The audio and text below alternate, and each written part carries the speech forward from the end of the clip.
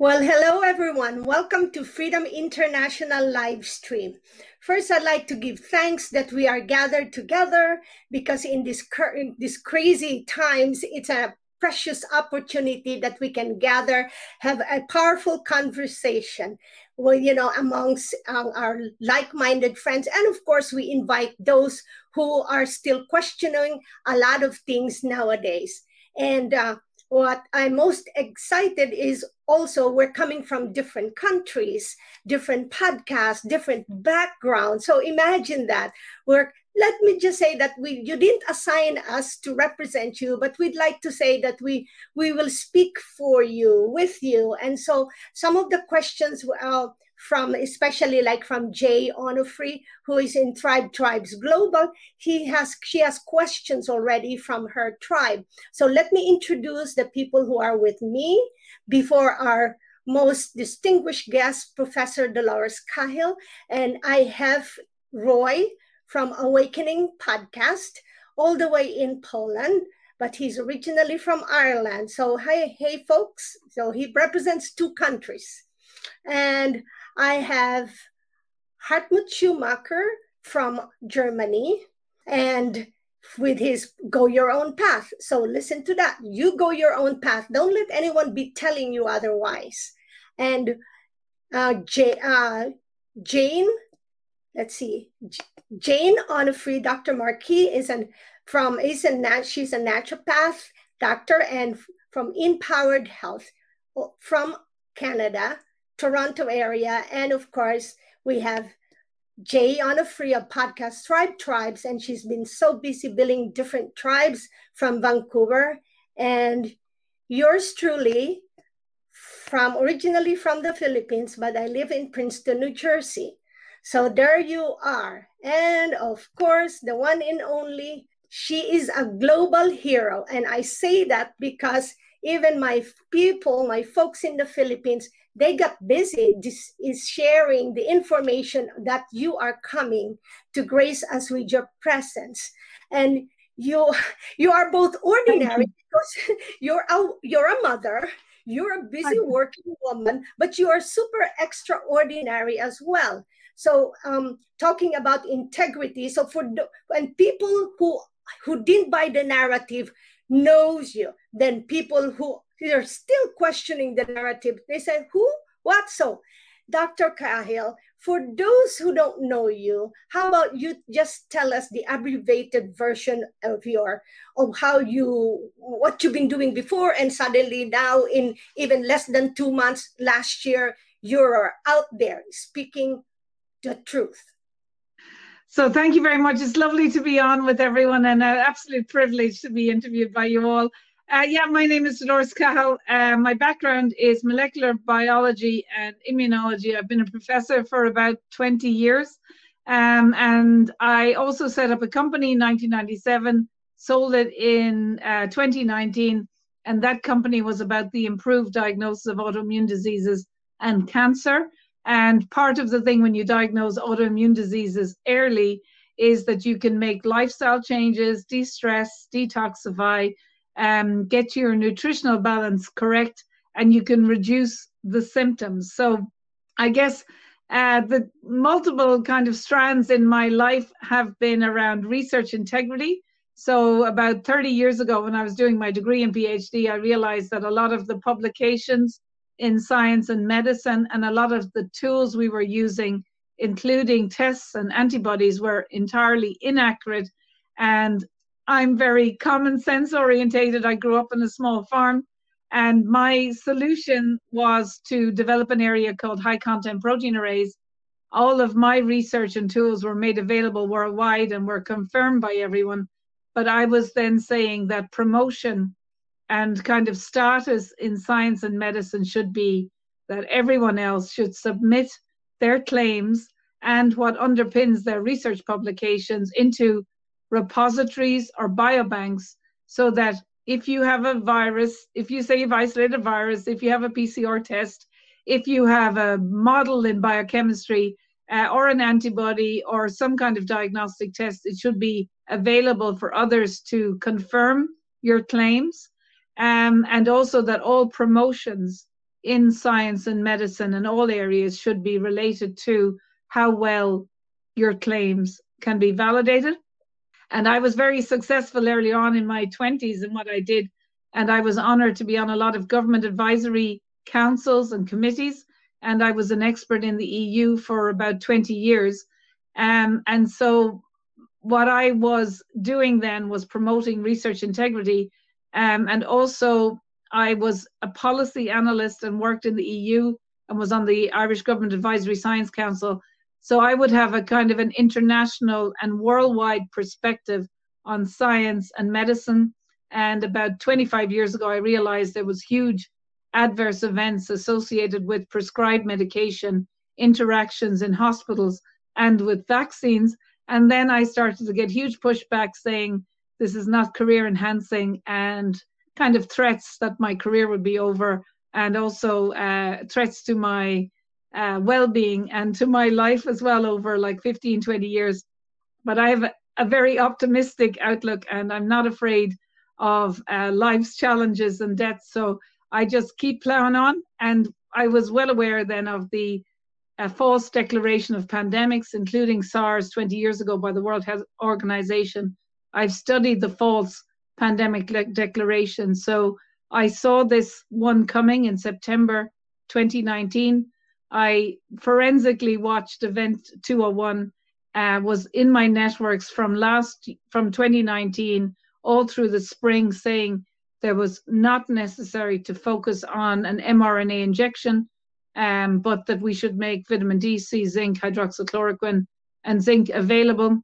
This didn't happen. I came out publicly in May 2020. In the summer of 2020, I then was one of the founders of the World Doctors Alliance, and in October, November, one of the founders of the World Freedom Alliance. And last year, I'm very honored to be founder of Freedom Travel Alliance, Freedom Airways to push back. And I'm also consortium coordinator of the World PCR Sequencing Consortium. And just about 2 weeks ago, the Sequencing Consortium got permission to sequence PCR tests across the USA.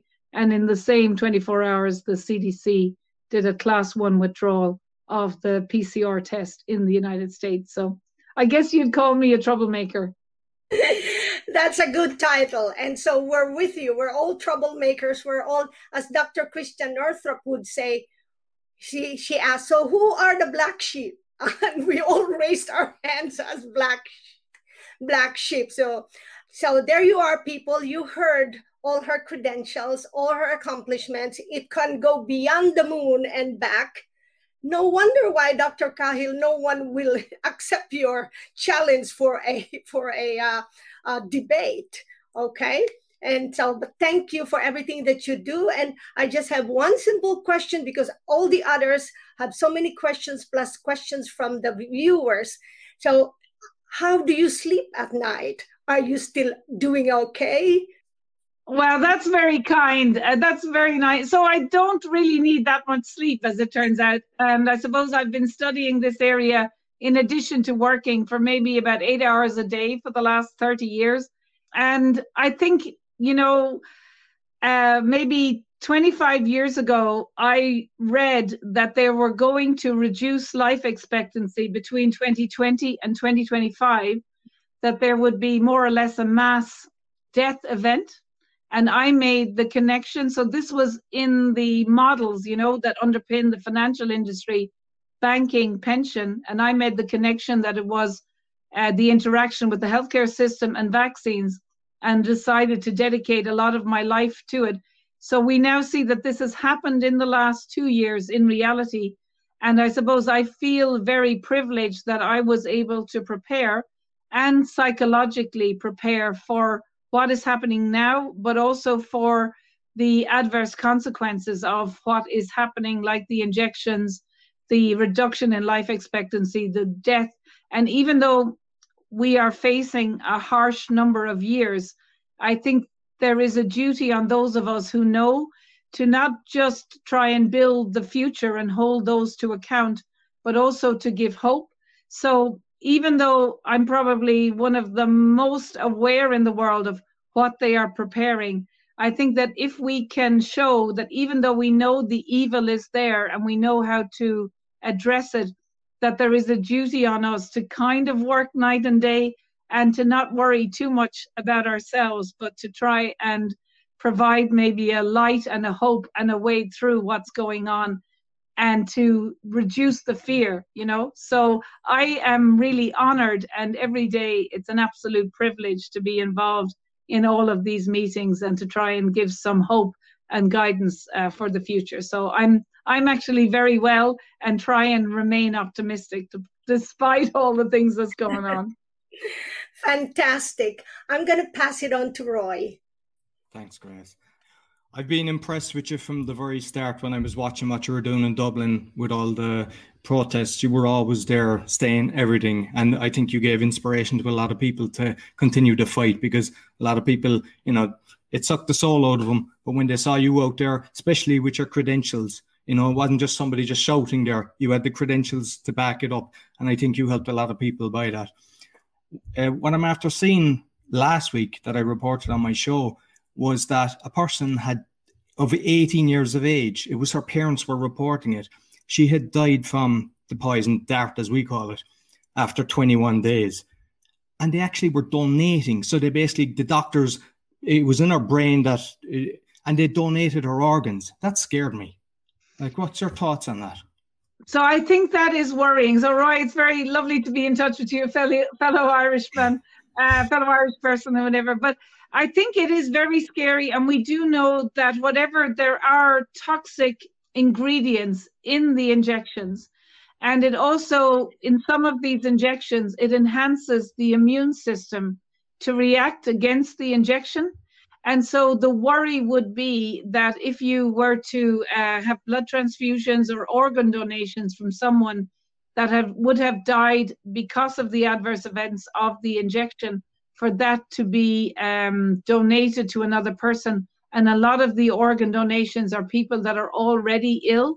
And the worry would be that if it was mRNA, it's in that organ, when that goes into a new person, that the mRNA would induce an immune response in the person who got the donated organ, and that would then elicit another immune response that could have adverse events. So I think you are right to be concerned, and I also think there is issues around blood donation as well. And I've been calling for a biorepository of the vials, because we really don't know what is going on, and we do need to have, you know, copies of the vials in order to detoxify people who have either got the injections and survived, or to figure out exactly why did that young girl die. Yeah, no. And I love to look at the positive side of everything. And, you know, we can talk about, you know, I had to mention that one because it's important. But what I'm looking at, you're going down the route that I believe is going to be our saving grace, because I've read a lot of the common law books. I'm now reading a lot on Judge Anna von Reitz.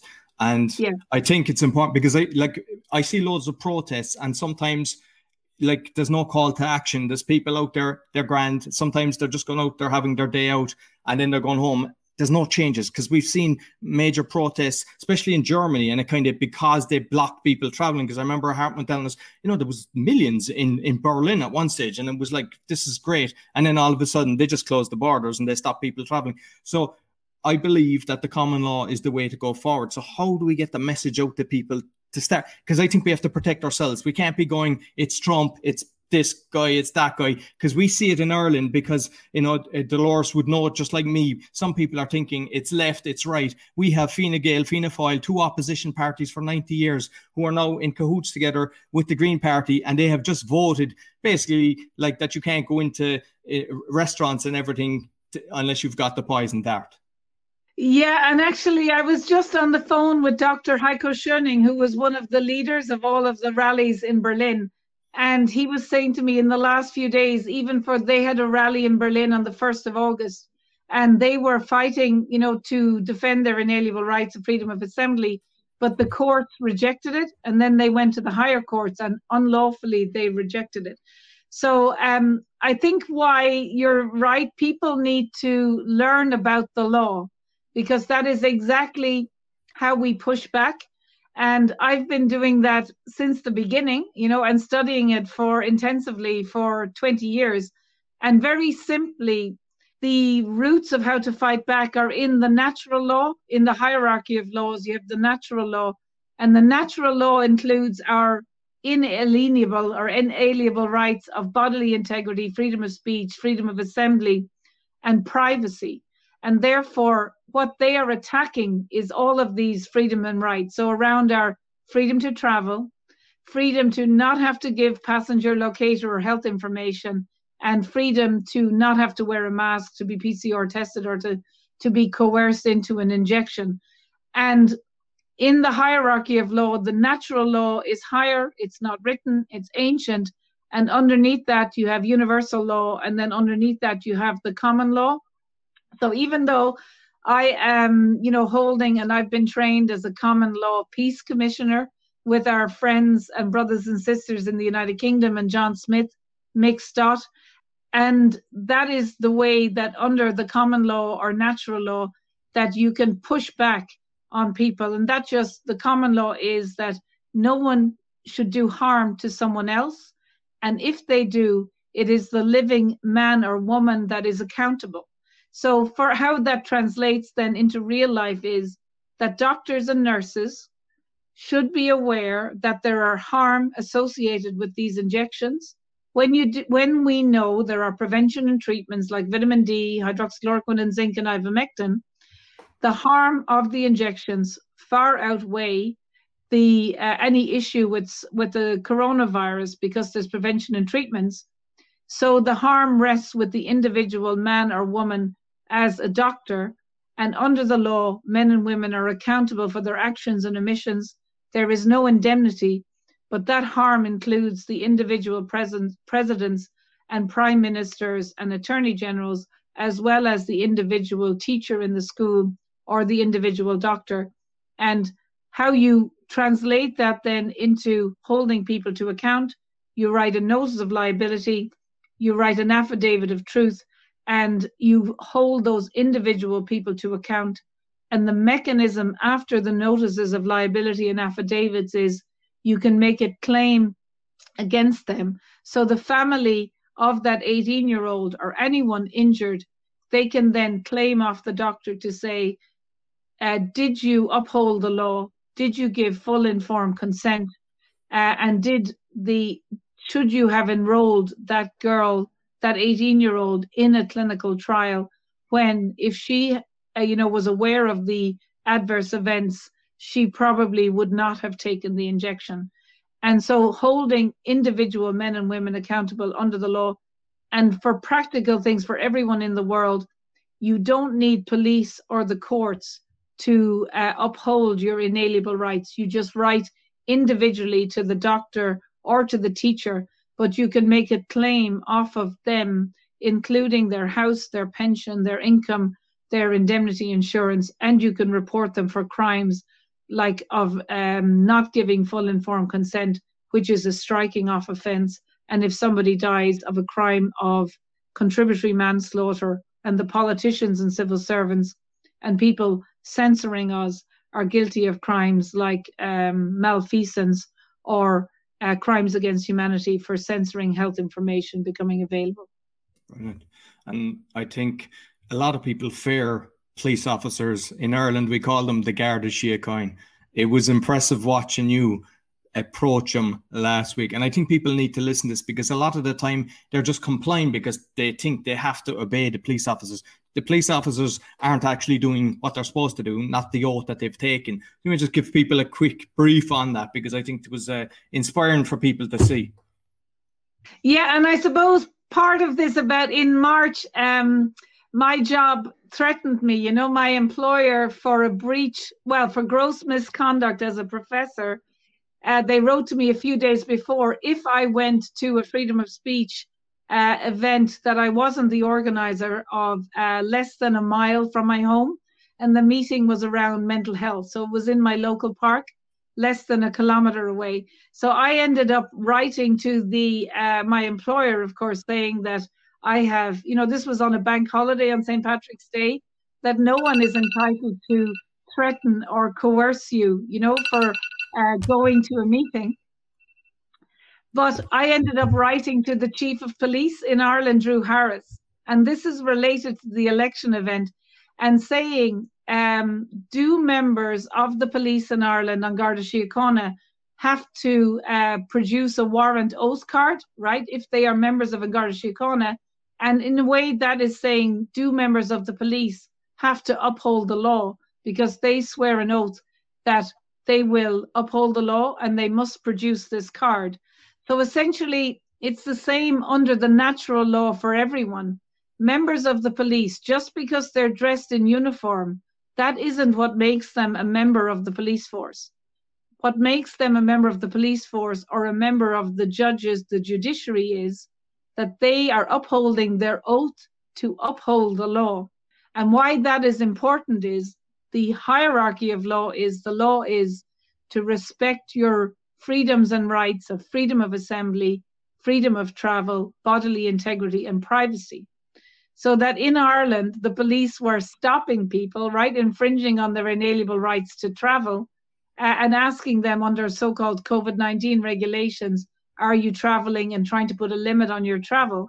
And that's what my employer was essentially coercing me to say, if you travel more than a mile, we are going to instigate proceedings to fire you from your job of gross misconduct.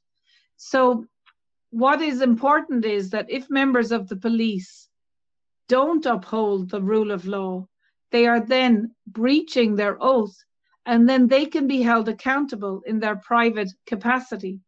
So what we then saw is I stood for election, right? Because I am aware that in the globalist plan, as we saw in the United States, the globalists under this COVID-19 agenda, they do not want free and fair elections, right? In the years to come, in the decades to come. So how you get standing in law then is I stood for election, and there was an issue around how the ballots were processed where I was voting.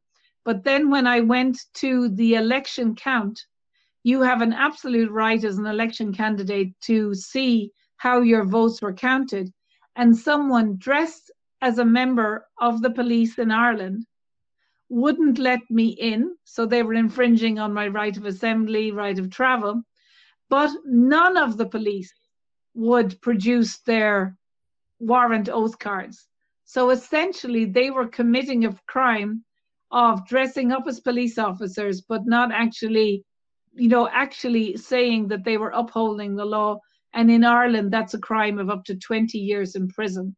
And so I was challenging them, going, why are you not producing your warrant oath card? I had written, and someone wrote back on behalf of Drew Harris, the head of the police in Ireland, to say, yes, members of the police should. So I think why this is all important is that even though there is harm associated with COVID-19, that what is going on now has been laid out for over 40 years, or 40, 30 years. And I was studying it intensively for 20 years. And COVID-19, sadly, is a distraction in our societies for the undermining of the rule of law, right, by people that should uphold the law. So by the police, the members of parliament, the judges, and that the doctors and coroners are also not upholding the law, because we have prevention and treatment, and a doctor's role is to do no harm. So if vitamin D, hydroxychloroquine and zinc and ivermectin can save lives immediately when anyone has flu-like symptoms, it is entirely unlawful. The doctors are not making prevention and treatment available that's safe, effective, Nobel Prize winning.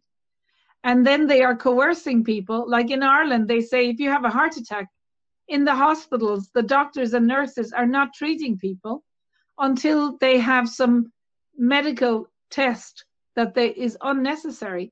So that is like a crime, and it's like a Nuremberg situation, that we have doctors, experimenting on people for testing and vaccinations that are unnecessary, and that is unlawful. And in a normal functioning society, that would be a striking off offense for the doctors.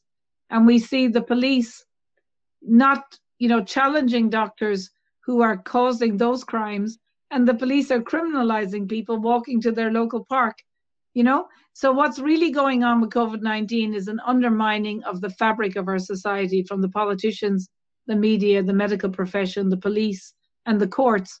And so part of everything that I do is to just call it out. That's why we're so censored. But at the same time, in the World Doctors Alliance, we're building a World Medic Board so that doctors are saying volunteering to be held to account, to give the proper prevention and treatment, to not give vaccinations that cause harm. And we're in World, we say the Freedom Travel Alliance is there to develop a transportation infrastructure in the world that will be unmasked, untested, and unencumbered, you know, to honor our rights.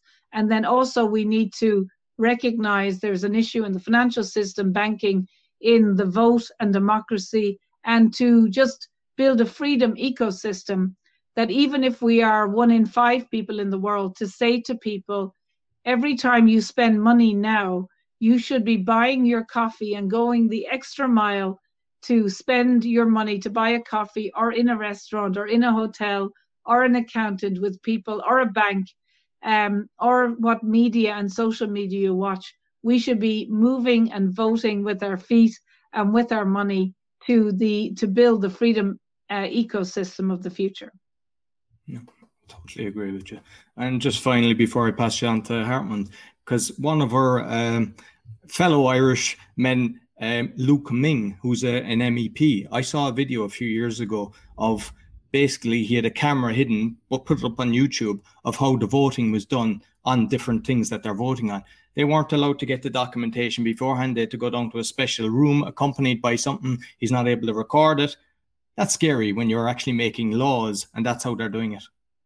Yes, exactly. And I think that was around PESCO, if I maybe, wasn't that in the European Union? Yeah, or actually, no, it was the Transatlantic Trade Agreement between the EU and the United States. Yeah.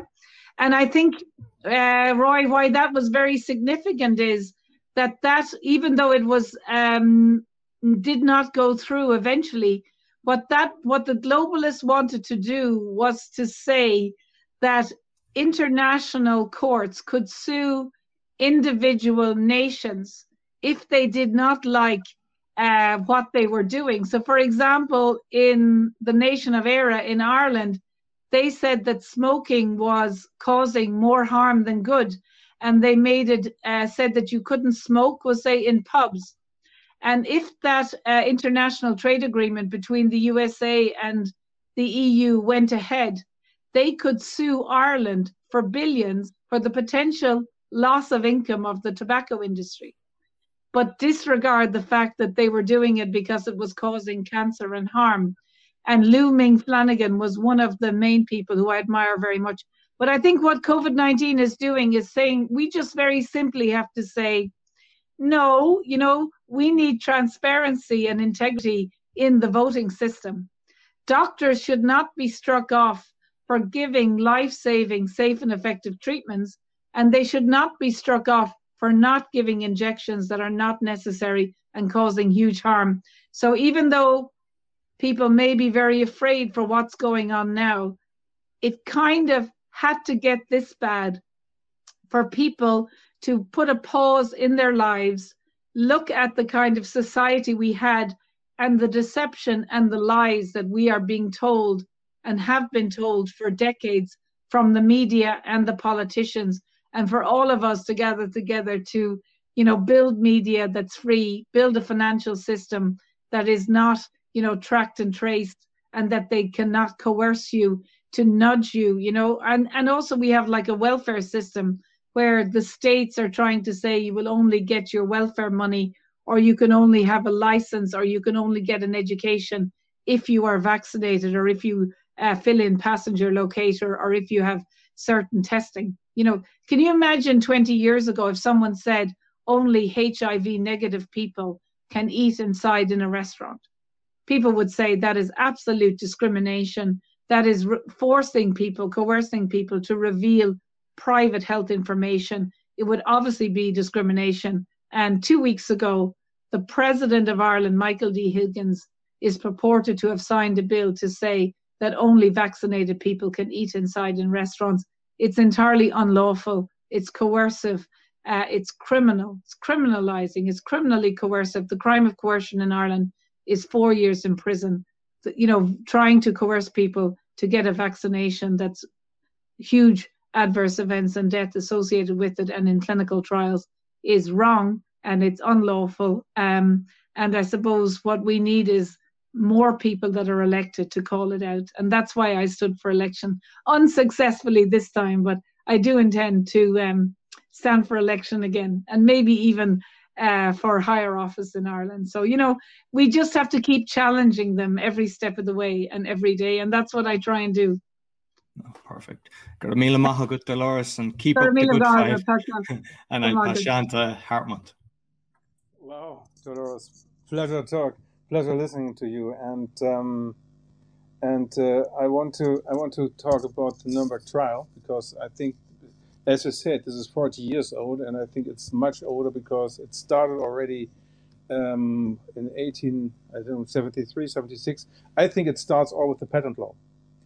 And for example, the European, let's say the Third Reich, the Nazis, they wanted to establish one court or one law, one patent law, and one currency. And this they established in the whole European Union.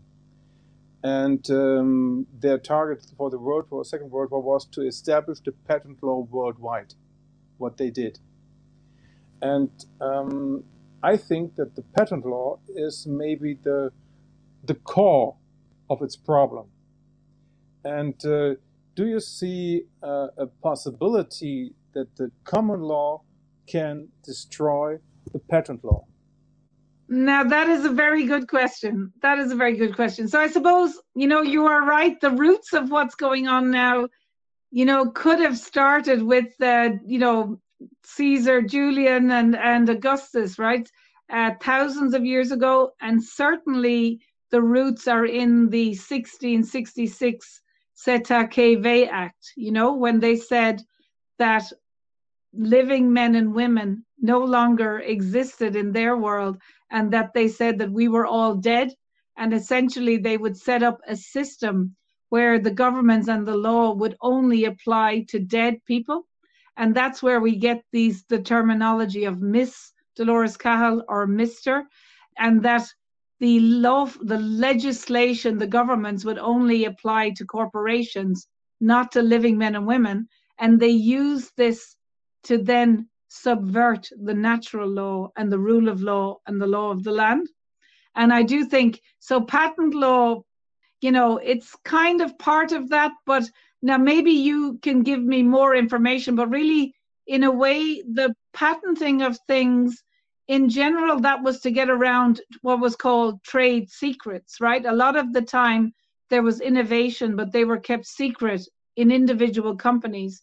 So the patent law on the face of it was that you would get the beneficial income from your invention for 20 years, but on one condition, that you explained what your innovation was. And after 20 years, then you would not be able to make any money out of it. And it would then add to all of the innovations in the world.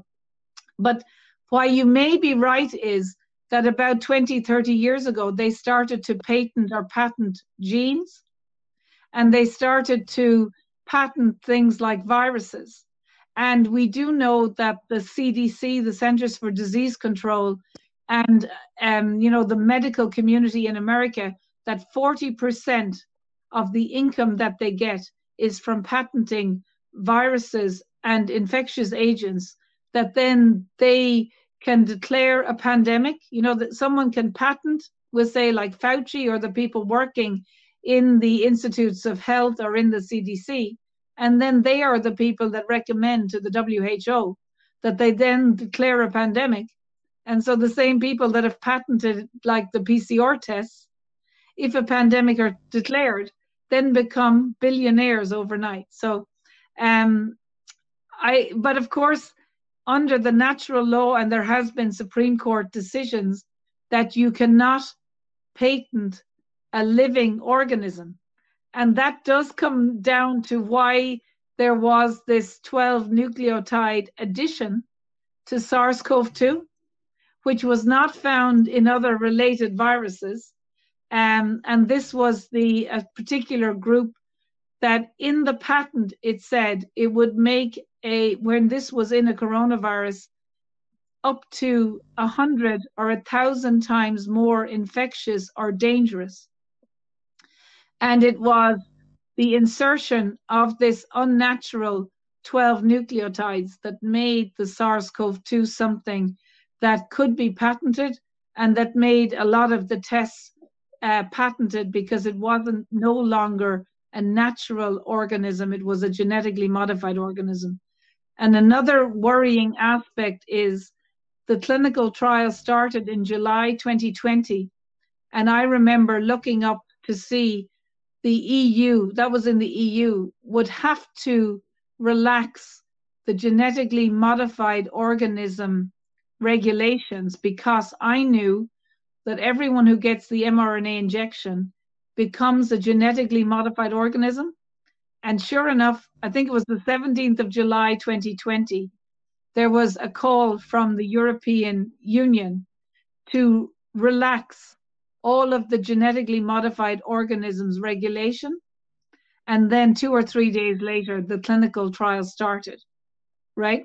So technically, right, even though it's unlawful, everyone who gets an mRNA injection is technically a genetically modified organism. And I think one of the reasons why they are doing this is that the natural law applies to living men and women, right? But after the injection, technically they could say that the people are no longer, by definition, men and women, they are genetically modified organisms. And that I had a license for decades to run a genetically modified organism lab. And you cannot transport them from one country to another without a permission, a license, or a passport. And I think that in the globalist world, the underpinning of these so-called vaccine passports is that they will make a claim that anyone injected is no longer a man and woman, and therefore they need these vaccine passports. And what is also criminal is it looks like the mRNA will pass through future generations, and that it may undermine in their eyes, and in the eyes of the law, that then the children or people who have this mRNA of a virus in them are essentially genetically modified. And they could technically try and argue that the natural law and the rule of law did not apply to them or to future generations anymore. Now, I would say that I've already thought of how we can fight against that. And it's around the issue of consent, that if people were not aware of the adverse effects, that they are, genetically modified organisms, they may be infertile in the future, that they did not give consent to that, and therefore under the law, that is not a proper status. They did not consent. And the other thing that they are doing is that if you are a genetically modified organism, they may want to patent individual people, and that may be why they are doing the PCR testing so much, because then they can associate, and that may be why they're doing passenger locator, because they are injecting nanoparticles and devices, and people can be barcoded so that they can track individual people, passenger locate them, and potentially prevent them from traveling freely in the future, as well as people that have implantable, trackable devices, as well as genetically modified organisms that can be patented. And they may be, and I think many states are retaining the people's DNA from the PCR tests. Nothing to say anymore. This is Grace said it brilliantly. We are all black sheep, so we know that stuff. And it's the problem is to get this stuff in the mind of the people. What I want to clarify is what is maybe the altering of the DNA, because if I get, for example, if someone gets a shot, then he has 40 billion mRNA particles in one shot in his body. And so far as I understood, 25% will stay in the arm and 75% will go in the blood circulation over the lymph system. And the most people don't know that the blood circulation consists of 75% of capillaries, which are very, very small. And if one blood cell wants to go in a capillary, it has to make it small itself in order to go through it. But with these with the 40 billion mRNA particles, which will produce the spike protein theoretically, the spikes will be in the capillaries, and the blood cell cannot go through it, so that it will exist the blood clot, and also the brain barrier. It will go through the brain barrier.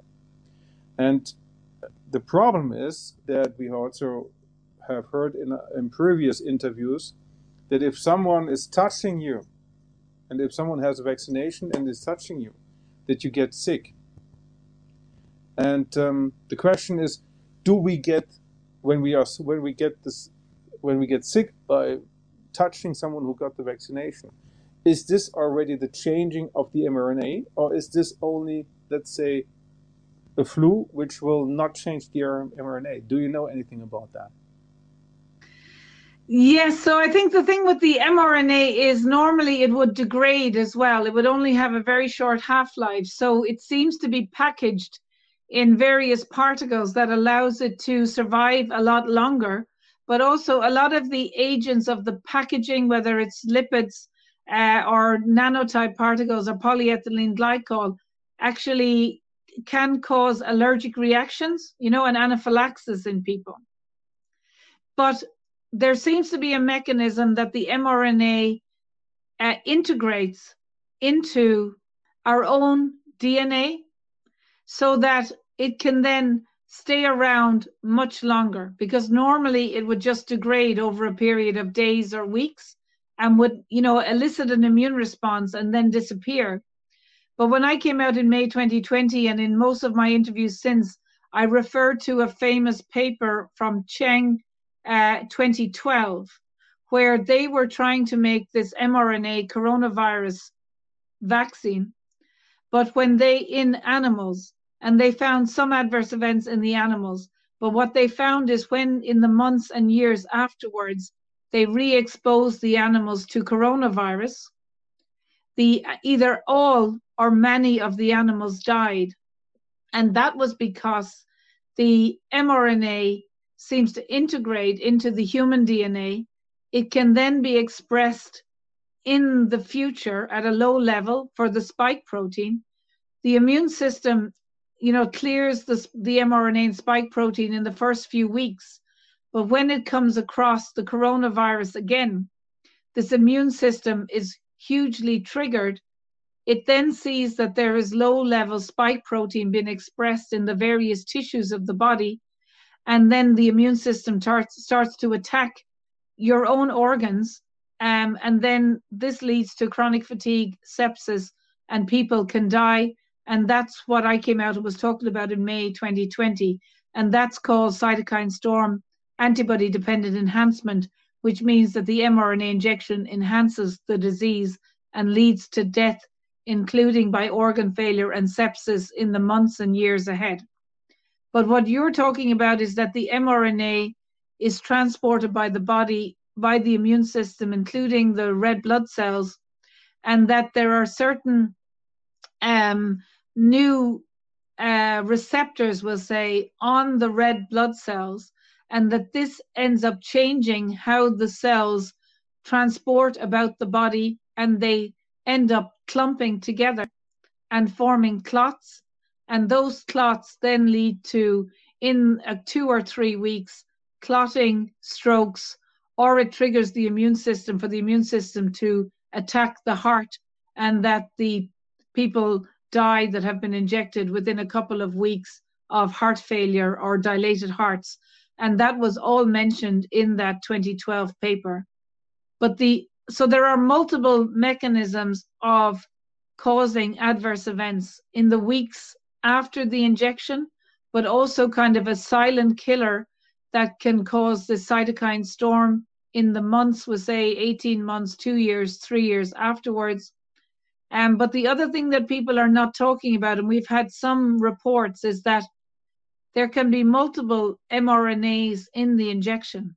So my fear is that what they're injecting may not just be the spike protein, but it could also mean that people could have this cytokine storm in relation to other infectious agents in the future as well. So it could be other things like influenza injections or other type of infectious agents, right?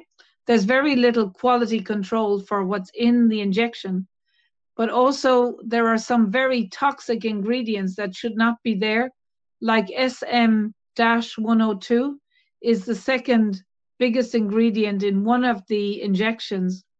And if you look at the data sheet for that, it says fatal if in contact with the skin, and that's been injected. We also see that there are issues around magnetic particles, magnetic nanoparticles, and Professor Gatti also had a very good 2017 paper where she showed you could have metal nanoparticles like titanium, steel, cadmium, and some agents like aluminium that were essentially unlisted ingredients in the injection that may be the cause of making people have magnets stick to them, but also increase the breach of the blood-brain barrier for the ingredients of the injection to pass through the brain and cause inflammation and clotting in the brain. Or, we see that people who are injected are predisposed to confusion, to neurocognitive impairment, to Parkinson's, and to potentially Creutzfeldt-Jakob or prion-like disease. So I was calling before these injections or vaccines were made to say that we have to have the vials, because we know in the past there was unlisted ingredients and hugely toxic ingredients in the vials that are causing huge harm, and that mercury, one of the most toxic ingredients on the planet, was in these injections that was given to babies and to many people for decades, and that had no biological or medical reason to be in there and caused huge harm. So I suppose a year and a half ago, I said to make it simple for people, I would never get one of these injections. I thought it was going to cause huge harm. I would go to prison first, and that if you gave me $10 million, I'm not a wealthy person, I wouldn't take it.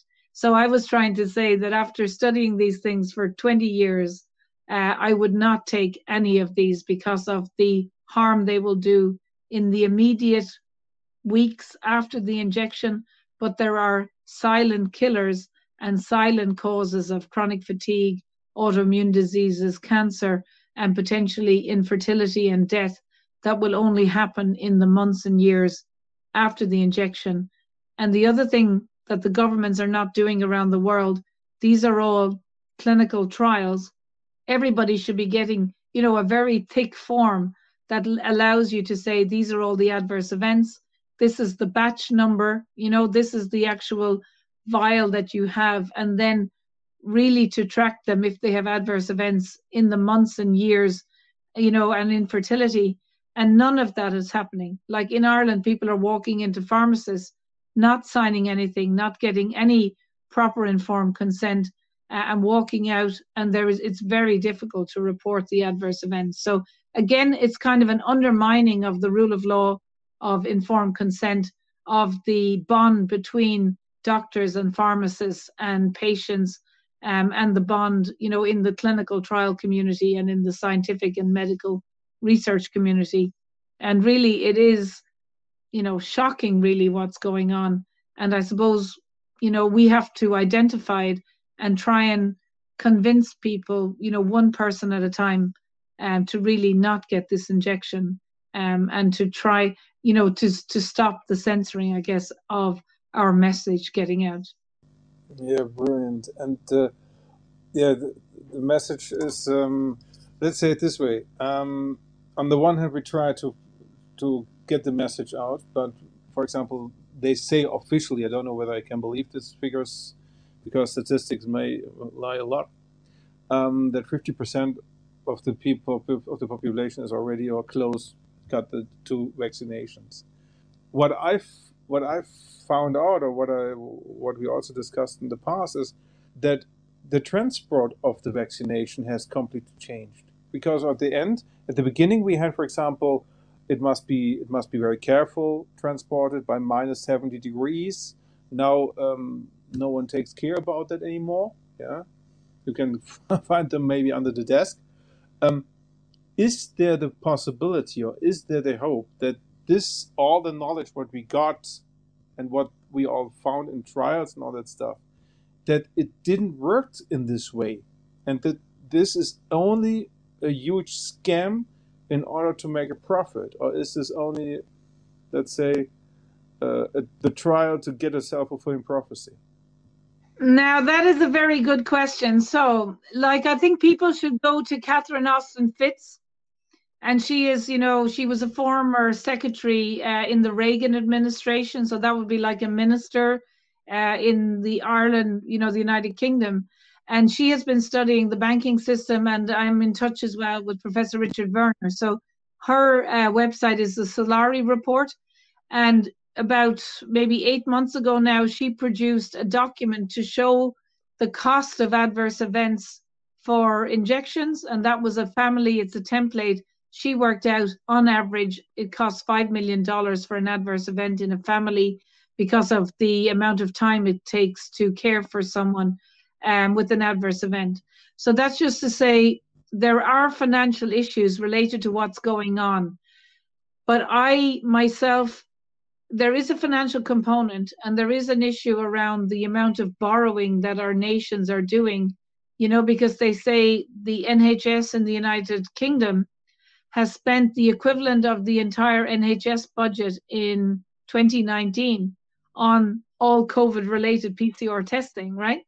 So, and there's huge amount of borrowing, and a lot of our nations are putting people on welfare payments and COVID-19 payments. And there is a huge decrease in the volume of the economy, the amount of turnover and the amount of people working and paying tax in the system. But I think it's not so much the financial aspect, because the banks are making money out of nothing. So that if it is around, the financial system, the central banks can just make billions out of nothing, which is what they're doing every day and every week. And we do see, the pharmaceutical industry and the banking industry are very closely connected. And a lot of the organizations behind the pharmaceutical industry are the same as the banking industry. And since the banking industry can make money essentially out of nothing, they really don't have to kill everybody, or cause huge harm in order to make money. They can just make it out of nothing. You know what I mean? So I think it's really not the banking issue. I think there is a longer campaign to reduce life expectancy. And we see that a lot of, treatments that can make people healthy, and even there are toxins in the water, like in Donegal in Ireland, they have 32 additives to the water that each of them are really toxic, right? And that causes a reduction in health, natural health, and a reduction in life expectancy, and in a reduction, in the general cognitive ability, because a lot of the ingredients are detrimental to critical thinking, normal functioning, and trying to actually make people predisposed to diseases like Parkinson's and Alzheimer's, including things like mercury and aluminium. So I think it's not really about the financial aspect. It's not about making money for the pharmaceutical industry.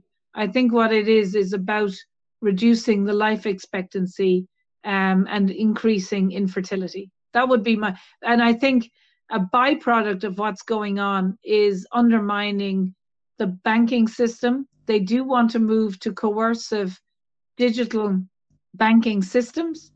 And they will be moving to things like that you cannot have a bank account unless you are vaccinated, but the vaccines cause huge illness and huge infertility. So, and I think when you study it, you know, it started in 1534, the history of what's going on with Henry VIII, and then in through 1666 by changing the system unlawfully by just dealing with this legal fiction, the Miss Dolores Cahill, dealing with dead corporations, and then, you know, all the way through to 1913 and the way they moved away from the gold and silver behind the money supply to this privatization of central banks, and then through essentially the rise of these international organizations, the World Health Organization, and an insidious undermining of the rule of law through things like the European Union and the United Nations, and then the corruption of the politicians and essentially of the people that were promoted into the higher tiers of our society, the politicians, the university presidents, and the doctor and the regulatory community. And then we've had a situation for decades where they are teaching and the media things that are entirely wrong. So carbon dioxide is not a source of climate change, the way they're portraying it, it's good. The whole system of debts in our nations could easily be addressed if the banking system in each country can just wipe away the debt, you know, by essentially magicking up money to pay all of the debt that we owe, and each of our countries could start again. And the way interest is charged, the mortgages are not countersigned, and essentially the contract is not there. The banks are committing large fraud in the financial system, and everybody knows it. And then in the rule of law, people are not getting justice in their maritime system. So, and in the education system, they are teaching things that are entirely incorrect. So I suppose we've had an undermining of everything, but I don't think it's about the banking system. I think they're using the banking system as a tool to undermine and to cause fear. And I just finish off by saying, you know, in our lifetimes, they just have waves of things that cause fear and that are unsolvable, right, in their world, and often entirely untrue. So, you know, we didn't have any terrorism attacks, right, in the last few years, because this is not the wave of fear caused by terrorism. You know, the whole climate change thing is gone. So they have these waves of fear through 8 pandemics in the last 20 years, the so-called fear around the climate change agenda. Then you have the fear of the banking crisis. You have the fear of national debt. You have the fear of, you know, health crisis, and everything is kind of out of control. Nothing is ever solved. And then the media in all of our nations doesn't actually talk about what's going on, and they hype up whatever the current wave of weather, you know, banking crisis, terrorism, pandemics, health-related crises. And, you know, I think for people who are just waking up, for them, you know, it's all a house of cards, what's going on, all of our lives. And it may seem overwhelming. And I do think the psychology of how they are portraying it to make us be conspiracy theorists, or, you know, to kind of ruin our reputation so people will not listen to us. But when you are brave enough to step into the truth, you can just look back at really the emperor has no clothes, and then kind of step into your power. And then once you realize it, you don't get afraid anymore. You just go, you know what? We just have to set up clean water, healthy food, a banking system that is backed by something real, right? Like gold or silver or the resources of our nation. And then everybody just wants to live in a local community, drink clean water, support our local farmers, learn how to grow food. And if we're sick, that a medical professional will have to treat us and be accountable if they do not treat us, and that we need to restore the integrity of the vote. And just ordinary people stand for election. They don't even need to be in political parties. And also, you know, come out under the censorship and support media that supports freedom, and, you know, restore our rights. And I think it's actually much easier than people think. And that's why I have huge hope. You know, it's actually a wonderful world of health, you know, local food, accountability, and just speaking the truth and having honest and open conversations from now on. You know, that's why everyone on our side usually is hugely optimistic, I think. Once you step out from under the fear and you just call it as it is and you're not afraid, things change for the better immediately. Brilliant. Thank you so much. Really, it was really appreciate your conversation. And before I pass to Jane, I want to make the comment that the globalists, predicted that because of AI, the unemployment rate will be 65% in the year 2030. And so for this reason, there are too many people. And what most people don't understand is there is a banking system. For example, Germany has a debt of a figure with 12 zeros. But the digital money, and we have several systems, ISBN system, SWIFT system, but there are several other systems as well. And in the other systems, the bank can have easily money, digital money with 40 zeros. So the money is there, but not online. On balance, on ledger, off ledger. Yeah. So thank you so much. I pass it to Jane. Thank you. Dolores, I wanted to start out by saying a personal thank you. When this all broke out, alarm bells went off in my mind. And I think if you've been awake for years and watched things, you knew that this all led to a vaccine. It was really obvious. But you were the first one that spoke such beautiful truth at the beginning. I remember crying when I heard you. So thank you. Oh, thank you so much. Thank you. And you know, I just wanted to do a bit of a review on what some of the major things that you saw leading up to this that made it obvious what was happening. And then also I've spoken to people in other countries, you know, that are seeing quite a bit of illness right now with variants and, you know, families of 7, say 2 dying at sometimes. And, you know, they are seeing people get sick. I want you just to comment on that and, you know, what is the cause? Very good. So thank you so much. I suppose the thing, I would have studied SARS, the first one in 2002, 2003. And there were randomized controlled trials then that showed that chloroquine, which was hydroxychloroquine and zinc, would treat it within 3 to 8 hours, and that you can get the treatment for about $4, and it worked immediately. So, and Dr. Zelenko, so I was aware of that 20 years ago. So when I heard them, Event 201, they used the example of coronavirus, you know, I knew, because there is a pattern for how they, you know, for all of the countries to act in lockstep. There is a mechanism that they have all of these globalists in power all over the place, right? They have these NGOs, non-governmental organizations, and the media, and they have to tell each other, you know, including in the so-called public health system, something is coming. So the real banking crash happened 17th and 18th of September 2019, and that was one of the foreshadowing of people to say there is a health crisis coming, because everyone who was in the know actually bought silver and gold, you know, protected their assets, and the media didn't talk about it.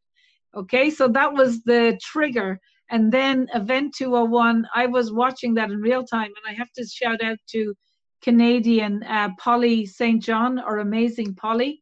She had a fabulous YouTube, and she used to go through forensically, amazingly, you know, not just Event 201 in real time, but she would pick, you know, she was looking at Fauci's wife, Bill Gates, all of the connections and how they connected. And of course, there is a connection with the banking system, with the politicians.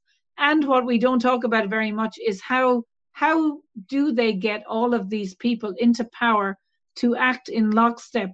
And a lot of that is they bully out good people. You know, if you start speaking up, you are fired.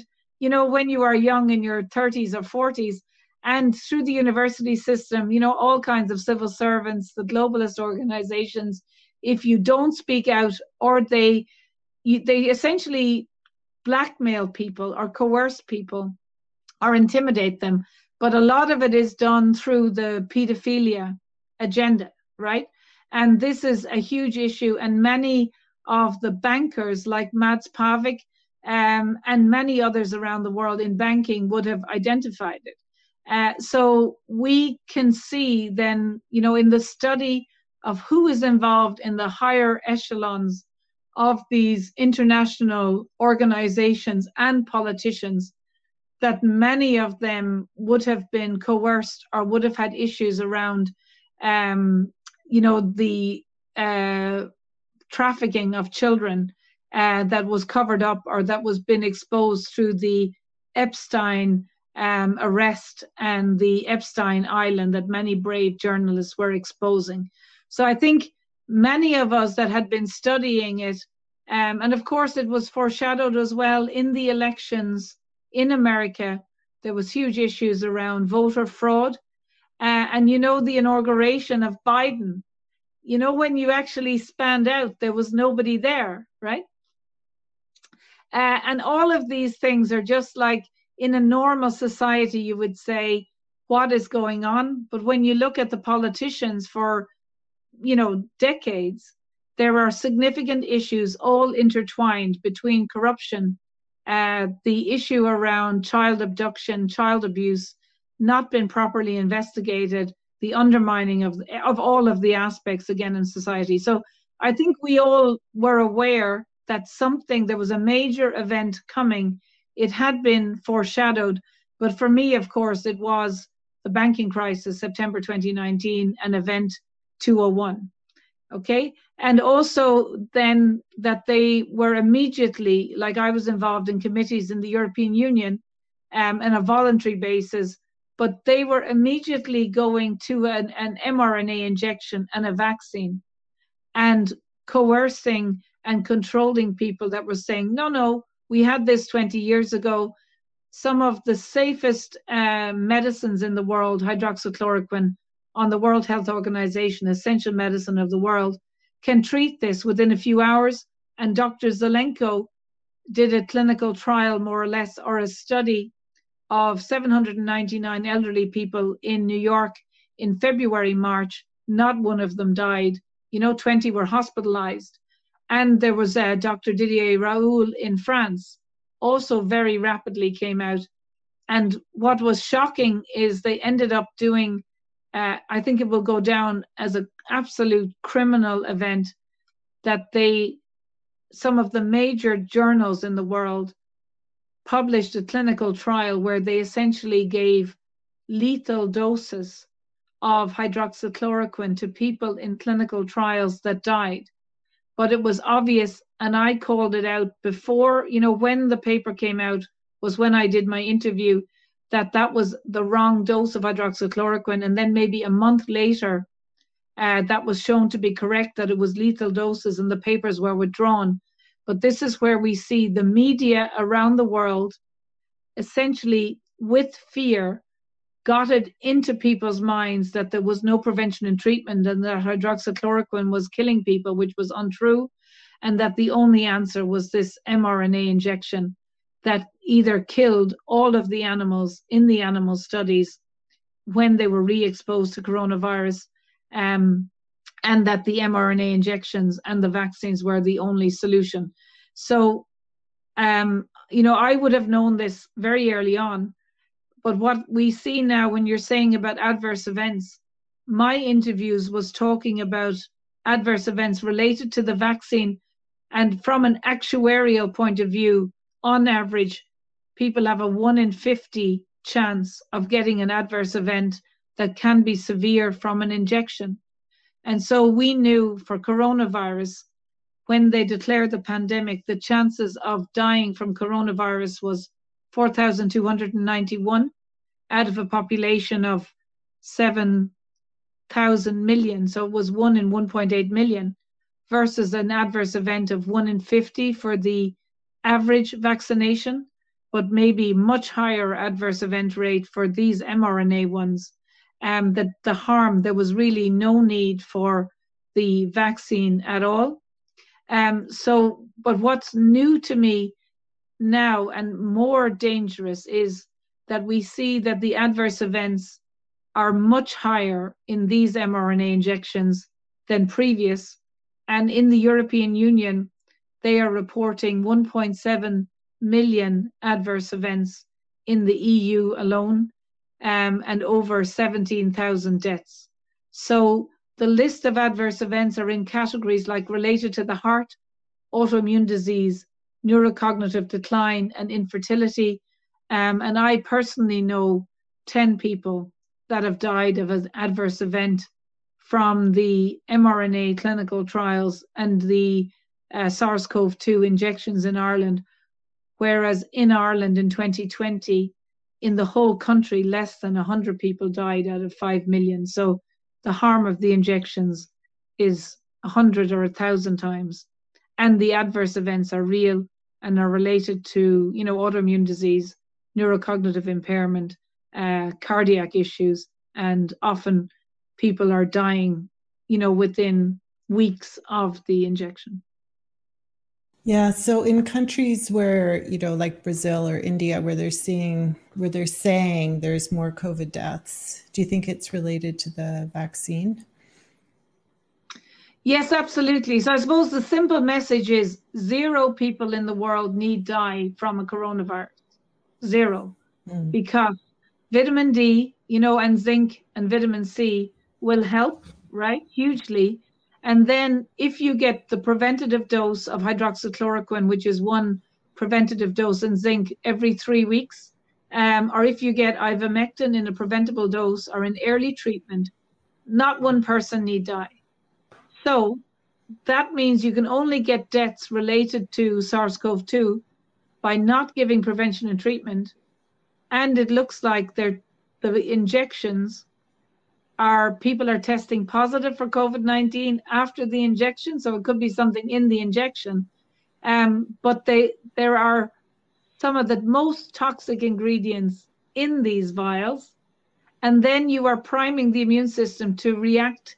You're making yourself a genetically modified organism that triggers your immune system to attack yourself, and you will die as an adverse event of the ingredients. Some of them are not listed, or you will have a silent death event when you come across coronavirus. And the worrying thing is there may be mRNAs from other infectious agents, so that essentially you could die from an adverse event of the injection when you are re-exposed to maybe influenza or another infectious agent in the future. So I would see absolutely no reason, no need to get any of these injections. The clinical trials should be stopped immediately around the world, and no one need die. And as well, the tests do not distinguish between a Delta variant, right? The current testing. So all of these things talking about an increase in Delta variants when the testing cannot distinguish the Delta variant means that the media and the healthcare system are actually acting unlawfully and not telling the truth about the results of the tests. So it is absolutely shocking. And I would directly say the deaths are nothing to do with the coronavirus, any kind of variant. What we are witnessing is an adverse event from the various injections, mRNA, so-called vaccines that are going on all over the world now and should be stopped immediately. Thank you so much, Dolores. Gratitude. Thank you very much. I'm going to pass you. Lovely. I'll pass you to Jay. Great. Thank you. Hi, Jay. Well, hello, darling. Oh my goodness. It's one thing to watch your videos. It's another thing to be, I feel like my cheeks are flapping in the wind, I've got this thing, because I find, all the information, it's like you just get so mental, and I just put myself in your shoes and I think, how on earth is this woman doing what she is doing? And I'm with Jane, I'm a mother of 3. You're a grandmother, yes? Oh, I'm a mother, not a grandmother yet, but I have a daughter. Grandmother. Not a grandmother yet, no. So someone in our Freedom Tribe chat, they were commenting on a video that you spoke about earlier, the one with you with the on Gardia Shia, Kona, am I saying that That's right? right. Roy, don't laugh at me. I'm doing my best where they wouldn't present their warrant oath cards. And I had to watch it several times, and not because of what you said, and not because of anything other than I actually turned the video audio off. And I watched how you handled yourself, how you were so calm. You were so present and shockingly loving. You were educating them. And this is so foreign because it's so easy when we talk of these things, the immediate response is anger. You know, if we talk about, you know, the emotions that we're all feeling, you know, myself as a parent, all of us all over the world for the injustice, you know, especially the more we learn about what's happening, the natural emotions that rise are anger, bitterness, resentment, frustration. You know, I've seen so many people, you know, move to want to kill the they that we are speaking about. And the polarization has become so strong. And so when we see a beacon of light such as yourself walking in this way, demonstrating for us, you know, I have a deep bow for you as a sister. And that I see so kind of you. That's so kind. Yeah. Well, it's not kind. I see it as just, I'm really honest because Dolores, we need each other. And I see your sadness. And I see your love. And I see your devotion and your commitment. But I see that you're weary. You know, you're a weary warrior right now. And I feel that. And I feel that all of us on this call want to take the burden off of each other. You know, that's why you're here. You know, I know this is Grace's intention. And so I feel like I want to give to you in this moment and share with you how you're being spoken of within our chats. Because I said, I'm going on with Dolores. Let me know, you know, what questions you have. Where are you guys at? We've got, you know, common law chats and all sorts of chats dependent on topic. But this is our Freedom Tribe chat, which is really about freedom on all levels, but specifically where it pertains to common law. Someone says, she handles it perfectly. Most wouldn't. I wouldn't, sadly. I know, right? Almost 40 years ago, our small town librarian who survived Dachau told me, you will see Nazism come to Canada in your lifetime. I'm already seeing the seeds. She was crying. It was seared into my brain. I was about 6 years old. She was the only survivor of 7 kids. The dichotomy of tears and a voice absolutely devoid of emotion to this day remains the most terrifying thing I've ever felt. And the cause of it is at our gates. There is more good than evil in the world. Peace and love to you all. Isn't that something? That's beautiful. And the way that the people that see you and what you're doing, the way they speak of you goes on. Dolores is a beautiful example of truth, of embodiment, of power. Power doesn't need to be aggressive. Power doesn't need to be evasive. Power doesn't need to hurt. We can be in our truth and embodied in our sovereign power in peace. Power can be gentle. Power can be silent presence. Power can be loving. There has been a lot of distortion of what embodying power and standing in power is.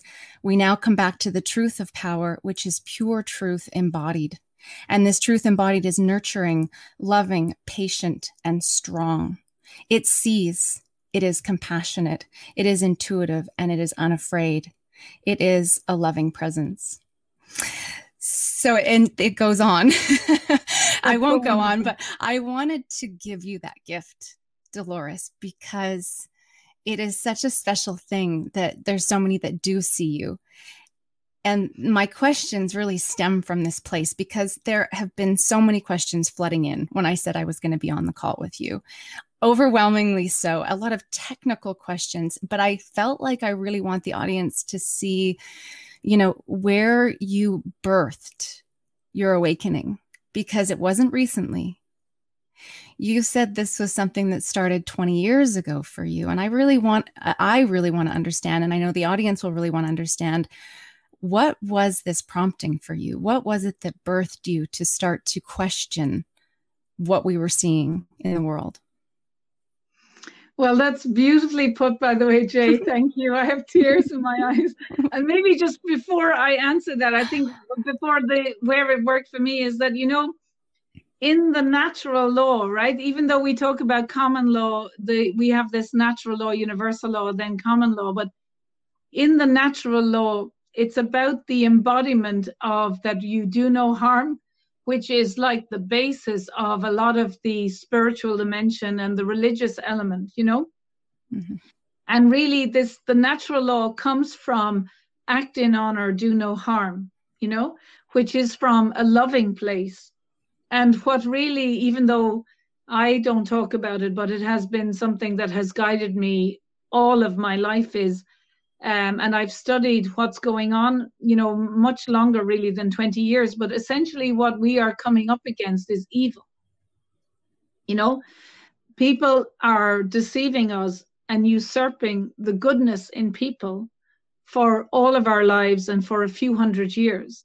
And how they do that is to lie to people and deceive them and cause fear. And so when you realize it's about evil and fear and how they use hundreds of years of psychology to exactly manipulate good, loving people to do things that they would not do unless they were manipulated and lied to and deceived, And so they have learned how to do this for hundreds of years. And there are many studies, Professor Jordan Peterson from Canada is one of my heroes. And he came out, and I studied him from, I think it was October 2016, when he had his issues in the university around free speech. And I had my issues, before, during, and after his issues. But what he was the expert in and explained it magnificently is how he used a lot of the analogies of the Soviet Union and in Germany, how loving fathers and mothers can actually, in a short period of time, without, seemingly still functioning as men and women, end up on a daily basis injecting people or killing people. And when you understand that the basis of what's going on is an evil manipulation of the psychology to play on people's fears, including the fear of death or the fear of being ridiculed or the fear of not being able to look after your family or pay your debts or your mortgages, you really realize that the only way to overcome what's going on is to recognize the evil, inform yourself of how it works, including the psychological manipulation and the fear, which is why we say, fear of climate change, fear of terrorism, fear of dying, of the whole medical thing, of banking, economic collapse. But the only way that we can overcome this is by facing our own fears, including the fear of death, or of reputational damage, and to literally stand in love and forgive them, forgive as well our family members that may not want to hear the truth, because unfortunately it's not just the truth about COVID-19, that once you start going down the rabbit hole of COVID-19, you realize that the very fundamental fabric of our society is based on deception and lies, and that the lawful system and police are not holding them to account. And I think a lot of the people who don't want to, engage in discussion with people is that in their core, they know that there's huge wrong going on, and they would almost wear the mask and take the PCR test and even take the injection or vaccination, because they are literally afraid to have it exposed that the people that they trust on the news every day, the people that they trust that they are their doctors and their teachers, are all lying to them. So the solution then is we are facing evil. And it's really a good versus evil battle.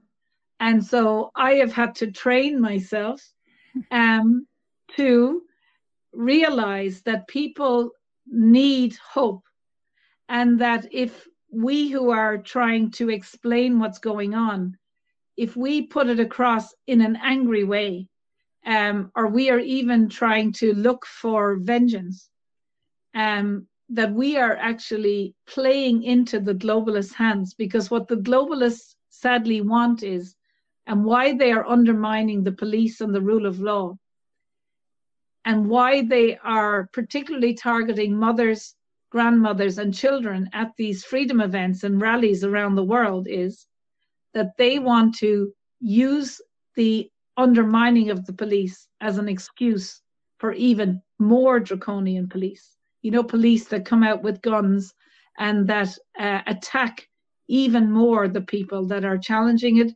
And they literally want chaos, and they want a destruction in society. So once you realize that, then there is a duty on people who really understand to be even more loving, even more patient, and then just say the basis of all this is the rule of law, you know, and trust in the police, and to come out and say everyone are our brothers and sisters. Now, of course, though, we do have to hold these people to account. And I am at the forefront. I've been trained as a peace constable myself. I'm training peace constables in Ireland. I'm working with, you know, representatives of the military and the veterans. And we do need to hold these people. They may have to go to prison for 10 years, but we're not doing it in a retribution way. We are doing it in a way that for these people, even if they don't go to prison for us, that these people will be imprisoned for the rest of their lives in their own minds and in their own hearts for the wrong that they have done.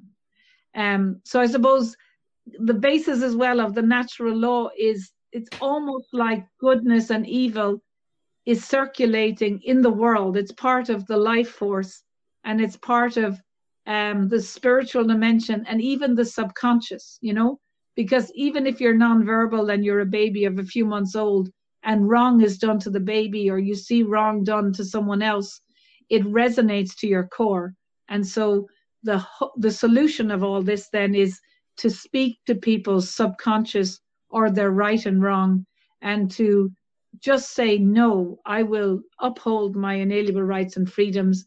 I will not do evil. I will not coerce somebody into doing something that they don't want, and no one should coerce me. So why I've remained hopeful is that when you realize it's a psychological, a propaganda war, they are doing evil, the solution of it then is to be loving and calm and patient. And I guess I've been preparing for this for a long time. I was going to say, you know, yeah. It's clearly it's not your first rodeo. That's evident. You're playing the long game. And Dr. David Martin, who I have also a tremendous amount of respect for, I recently heard him speaking to this, and he was speaking about how from a very interesting perspective, I've not heard him often speak from, but he was speaking from the place of saying that, you know, light is a spectrum, and that all darkness is really just the lack of light. So somewhere on that spectrum, we're playing within this realm. So stay away from the polarization that we tend to do as human beings, because this is really playing into their hand, as you say. It's really the game that they want us to play, which is to become divided on all fronts.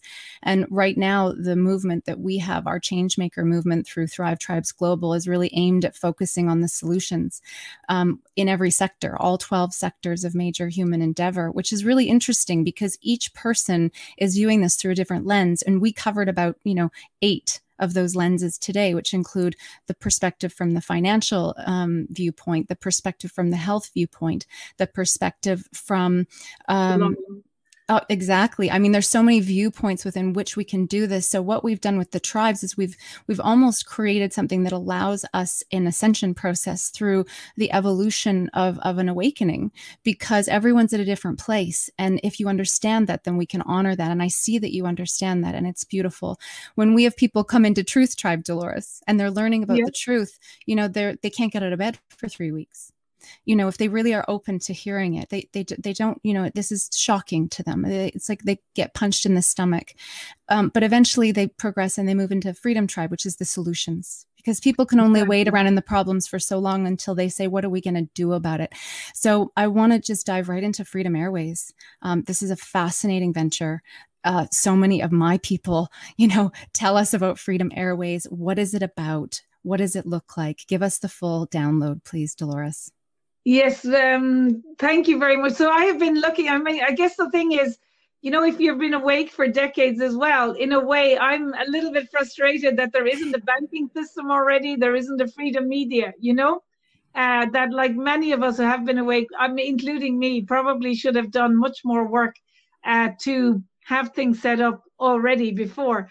But Freedom Travel Alliance was basically launched because SAS would not honor my ticket. I think it was October 2020. And I just thought, okay, these companies that are not infringing our inalienable rights are committing criminal acts of coercion, you know, unlawful behavior.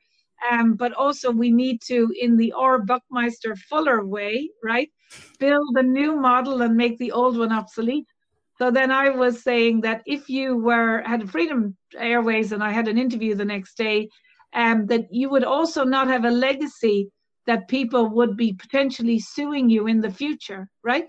Because it was known that mass reduced oxygen, if people who are sick or are on long flights, that would be detrimental to their health. So people will make claims against their indemnity insurance in the future if they coerce them into injections with adverse events. The pilots and the people who fly can sue the airlines, right? Because they're actually the ones coercing them into doing it. The Freedom Travel Alliance is then done with other people who had the same idea and contacted me. Susan Sweeten, Kevin Jenkins, and Tara Thornton. All of them are involved in Urban Global Health and in Freedom Angels, and were extremely well connected in the freedom community in the world. And so we set up a membership model then in January 2021. And the members already get assistance if you want to travel anywhere in the world, with say from South Africa to Canada, that you can get. We have 8 people now employed, either part-time or full-time, and members can get information for how can you travel and avoid PCR testing or avoid wearing masks. But we did have about 2 weeks ago our first international flight from Ghana in Africa to Florida, which is cool. And we're setting up trying to do regular flights between Florida and the Caribbean. And also we're looking for, I think there's a flight between Dublin and Mexico. And we want to have regular flights in the next few weeks and months between Belfast and London. And you can charter a flight anywhere in the world. We have made a strategic alliance. So you can go from Timbuktu to Cape Town, you know, or from whatever, San Diego to California, but that is very expensive, right? But so what we're trying to do is at least challenge and break down and support countries where they are already, court cases have been won so that people can travel unmasked and unvaccinated. But then the thing is, we may end up taking flights to, if the flight is blocked, to then have court cases, or to establish between continents routes that people can go from North America, we'll say, to Europe, and then that people will say into Austria or countries that are open, and then people can go on public transport or hire a car in order to go outside Europe. So, and as well, we see that a lot of the pilots that were injected are now on some airlines being told, and some regulators, they can't no longer fly as pilots because they have an increased risk of clotting and death, so they can't be professional pilots. And we also saw that coming in Freedom Travel Alliance, and we are supported by many pilots and crew and unions around the world that they want to have an employer that will mean they won't have to get vaccinated, so that they can fly as pilots for the next 10, 20 years as well. So it's taken us, we started off in January 2021 as a company, and we're also looking into long-term leasing of multiple airlines, and have done an arrangement with airline owners so that we can have our own planes. And my long-term plan is to start buying up airports, because it is the cheapest time to buy airports.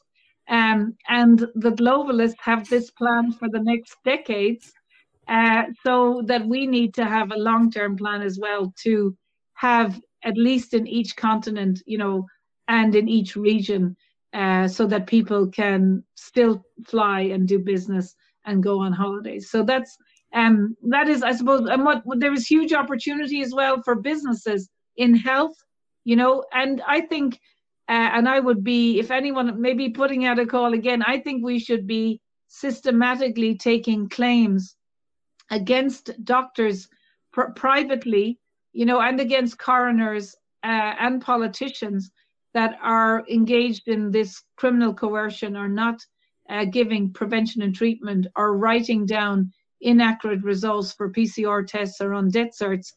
And I think there is an industry for claiming on harm for the masks, for children in school, for people traveling. And I know that kind of sounds strange, but if we don't make it financially hurt doctors and politicians and lawyers and coroners that are going along with this unlawful agenda, they will never change, their professional activity.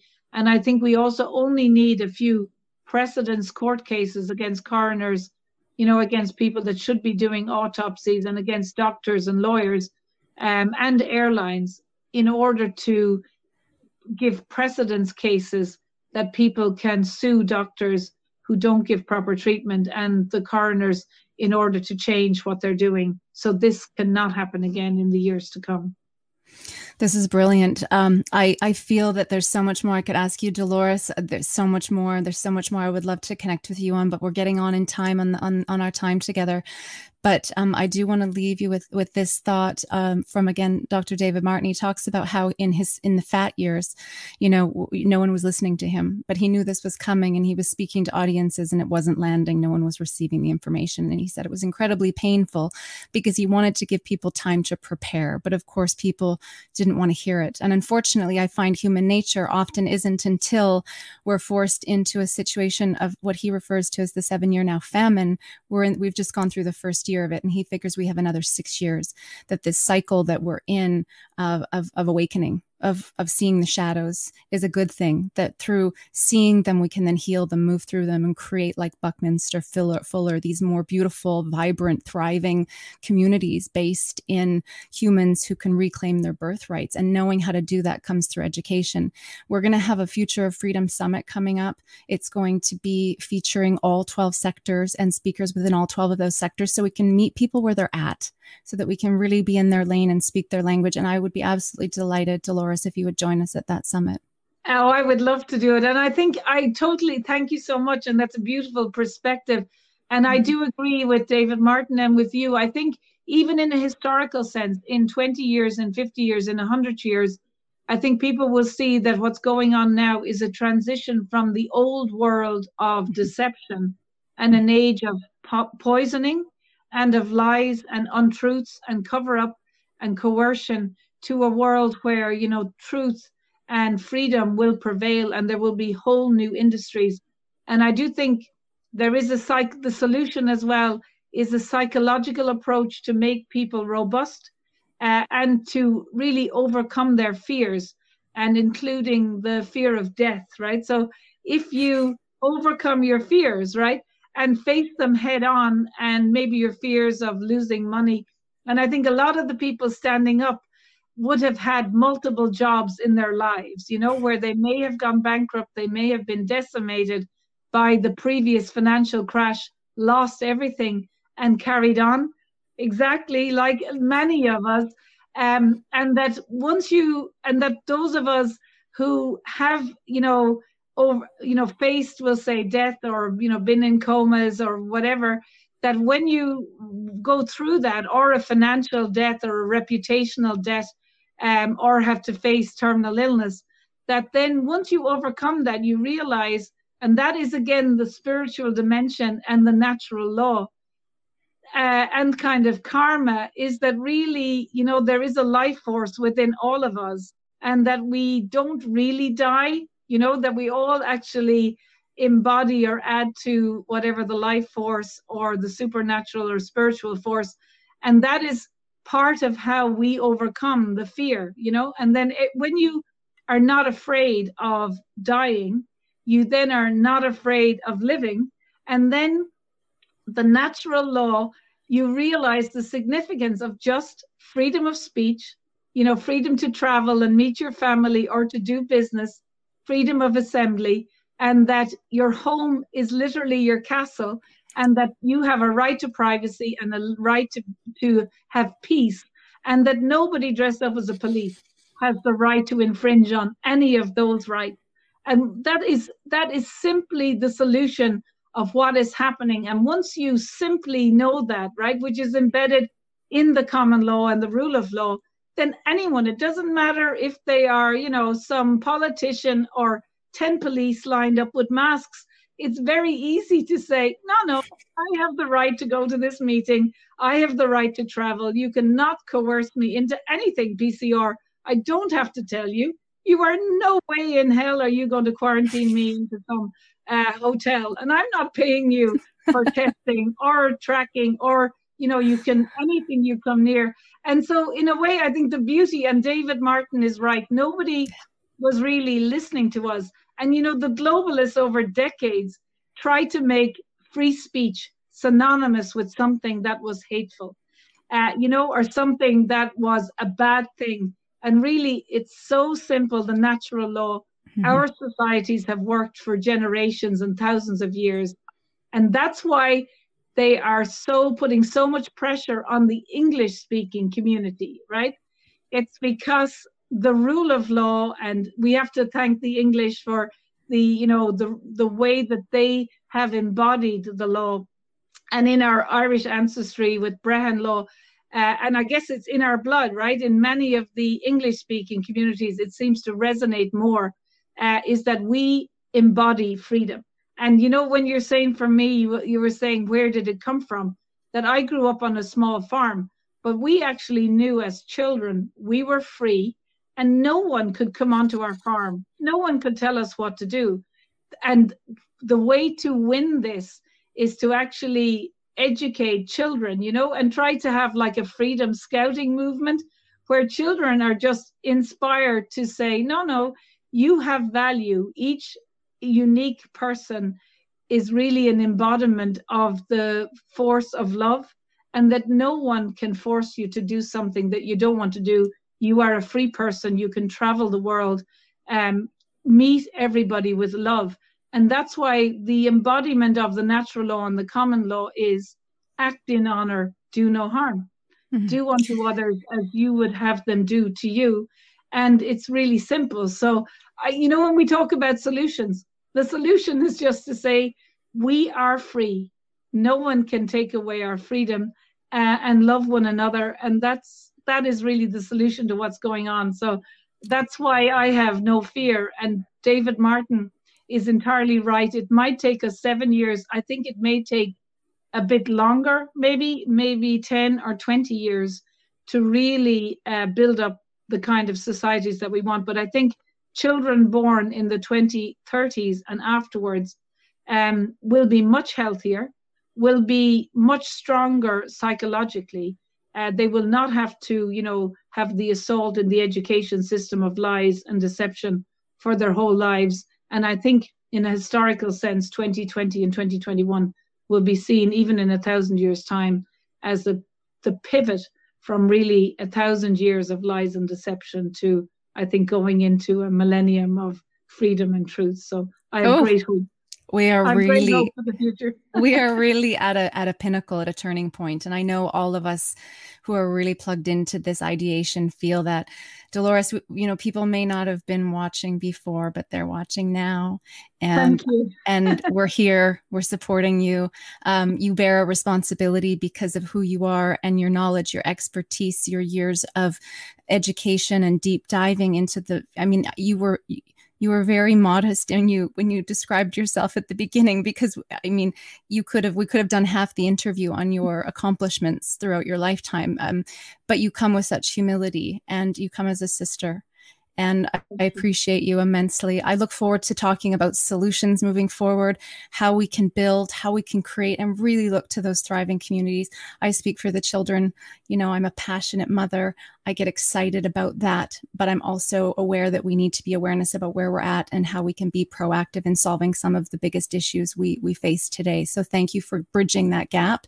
And I know that instead of talking about the bridge, that you're building it, Dolores. So may the force be with you. We'll be in touch. We'll be in touch, and I'd love to be involved in that conference that you have as well. Thank you so much. God bless. God bless. Wow. As it is done, as it is said, we are free now and always in divine grace. We thank you, Dolores, for everything that you are doing. And I also like to thank Susan Sweden, Sherry, Kevin Jenkins, Michelle from Dr. Tempeni's office, because they helped me, made it possible that you could finally read my email or my request so you could be with us. And we all love them too. Kevin has been with us, Sherry Tempeni has been with us, and thank you for everything. And of course, to our audience, we apologize that we have to say goodbye temporarily, and they made sure that I say that, because sometimes when we sign off, they're still waiting. They're still waiting. So we have to give Professor Dolores Cahill a rest, because, you know, she just finished from a podcast and now to us. And yes, please come back again. And for audience, please, if you really are moved with what we shared and you need to be inspired and empower others, all you have to do is share this, okay? So thank you, and thank you also for the opportunity, and thank you for spending time with me tonight. It was an absolute pleasure. Thank you very much. It's lovely. Take care, everyone. Bye-bye. Thanks. Bye-bye.